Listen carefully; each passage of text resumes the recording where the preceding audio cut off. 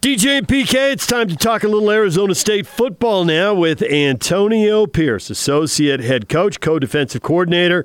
He's the linebackers coach and the recruiting coordinator, wearing a few hats, and yet he's still got a few minutes for us. Antonio, good morning.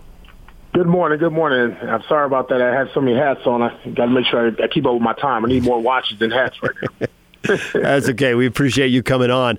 I'm curious, as a guy who undrafted and you made it in the NFL and you're on a Super Bowl champ and you'll learn a lot of football, you'll watch a lot of film, you're working at it full time.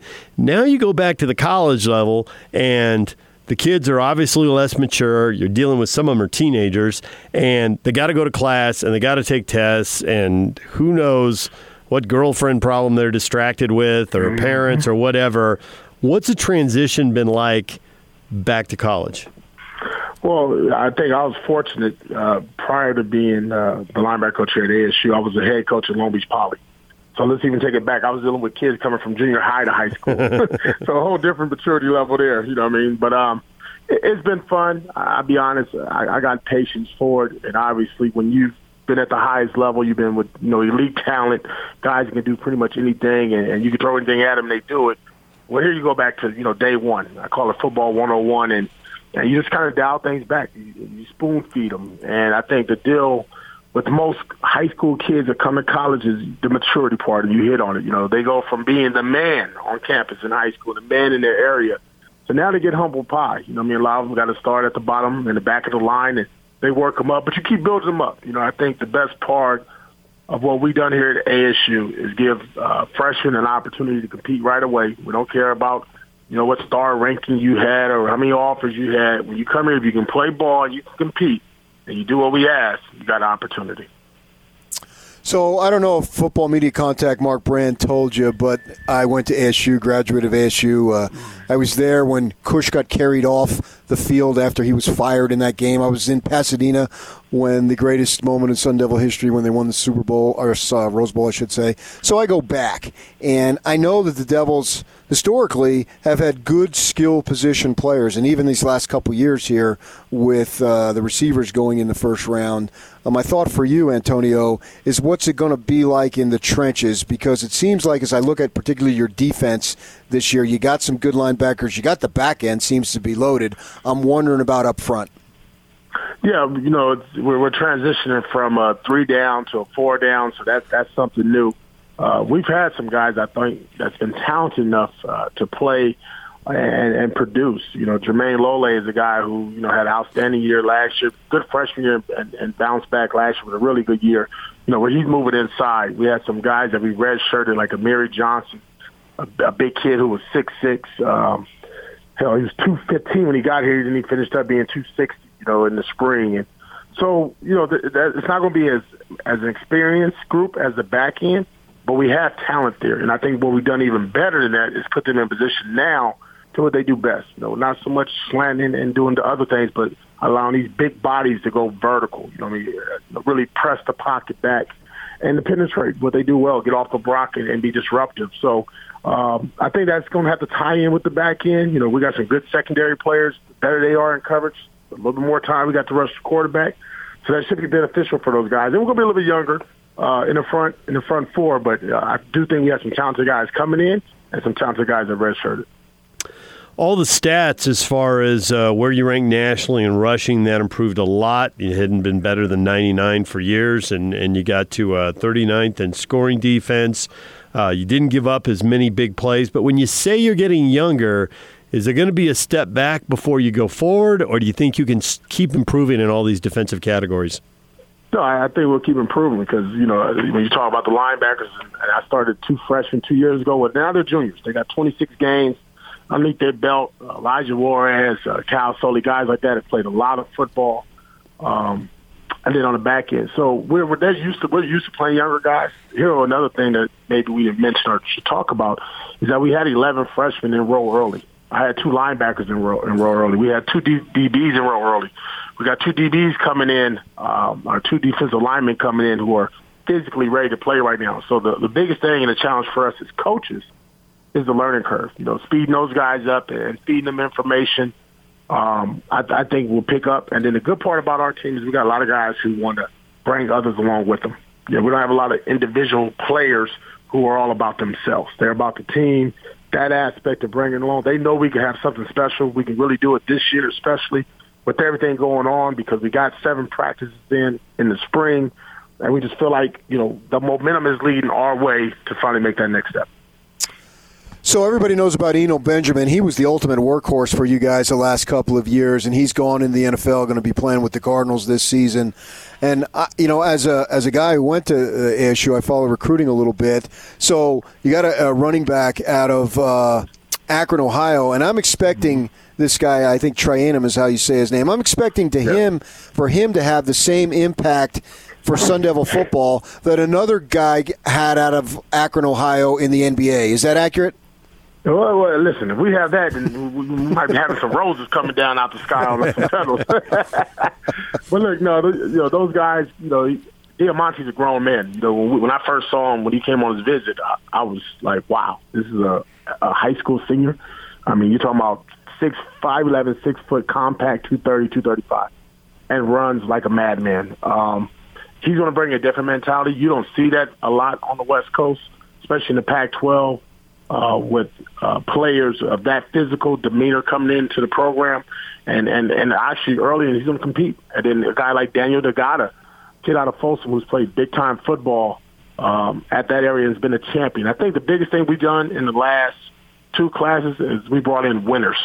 Not just good football players, guys that have won at the high school level, guys who have been captains, leaders of their team. That just makes our unit even better. That makes our group even stronger, and they're not scared of competition. So they're always going to push the envelope for the guys that's in front of them or that's been here prior. You cannot sleep. You can't miss a workout. You can't miss a day because there's somebody coming in to replace you, and that's what we're trying to set up here, is that competitive advantage within the building. Arizona State Associate Head Coach and Co-Defensive Coordinator Antonio Pierce here, talking a little Sun Devil football. Do you feel like the recruiting both for your school individually and the conference as a group has changed? There have been all kinds of stories about schools, Alabama and Clemson and other schools coming in and taking kids off the West Coast and taking them back to the SEC, the Big Ten, and the ACC. And now you're getting somebody out of Akron. It seems like more West Coast kids are staying home. Do you feel like it's changing both for you guys individually and the Pac-12 as a group?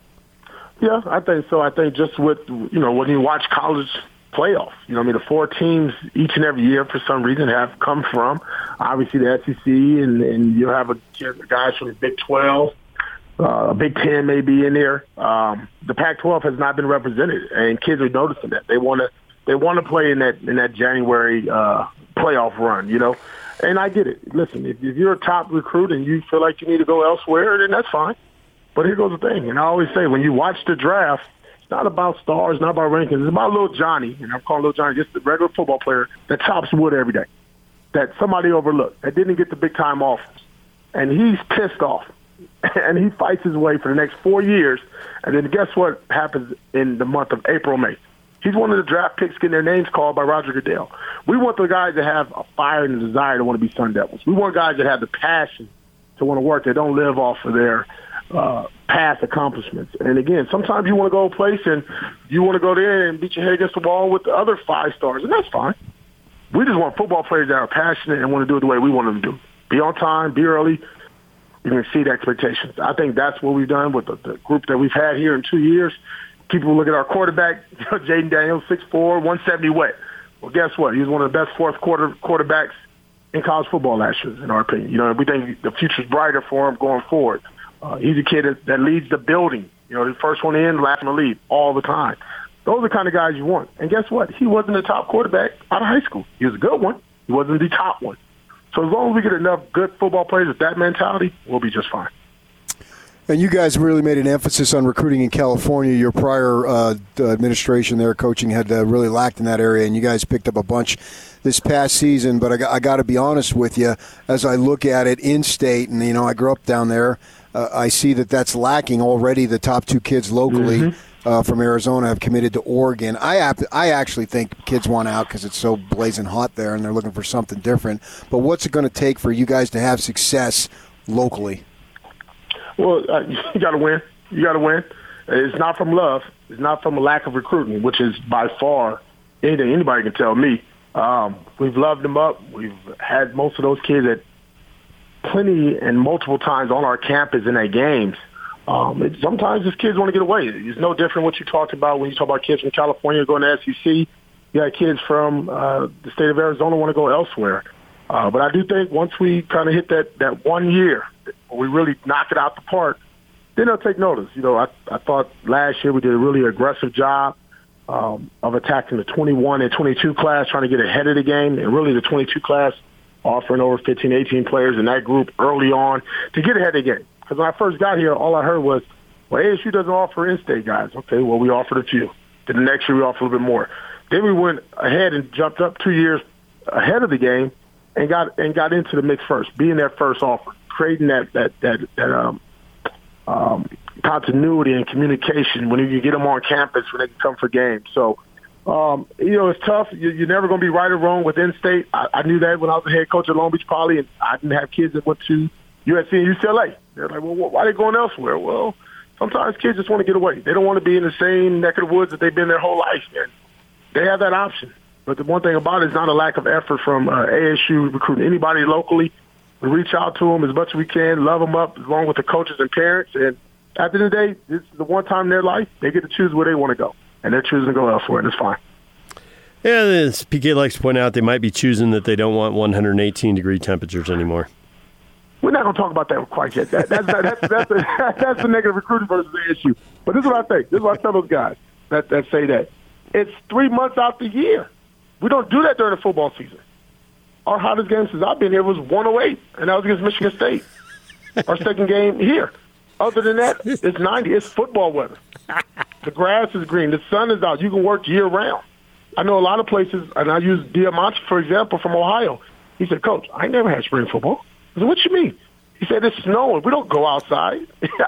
we don't go on the grass. We don't do spring football. Well, here you can have football year-round. So that's my anti-118-degree pitch. There it is. Antonio, we appreciate a few minutes. Thanks for joining us. And thank you, guys. Appreciate it. Forks up.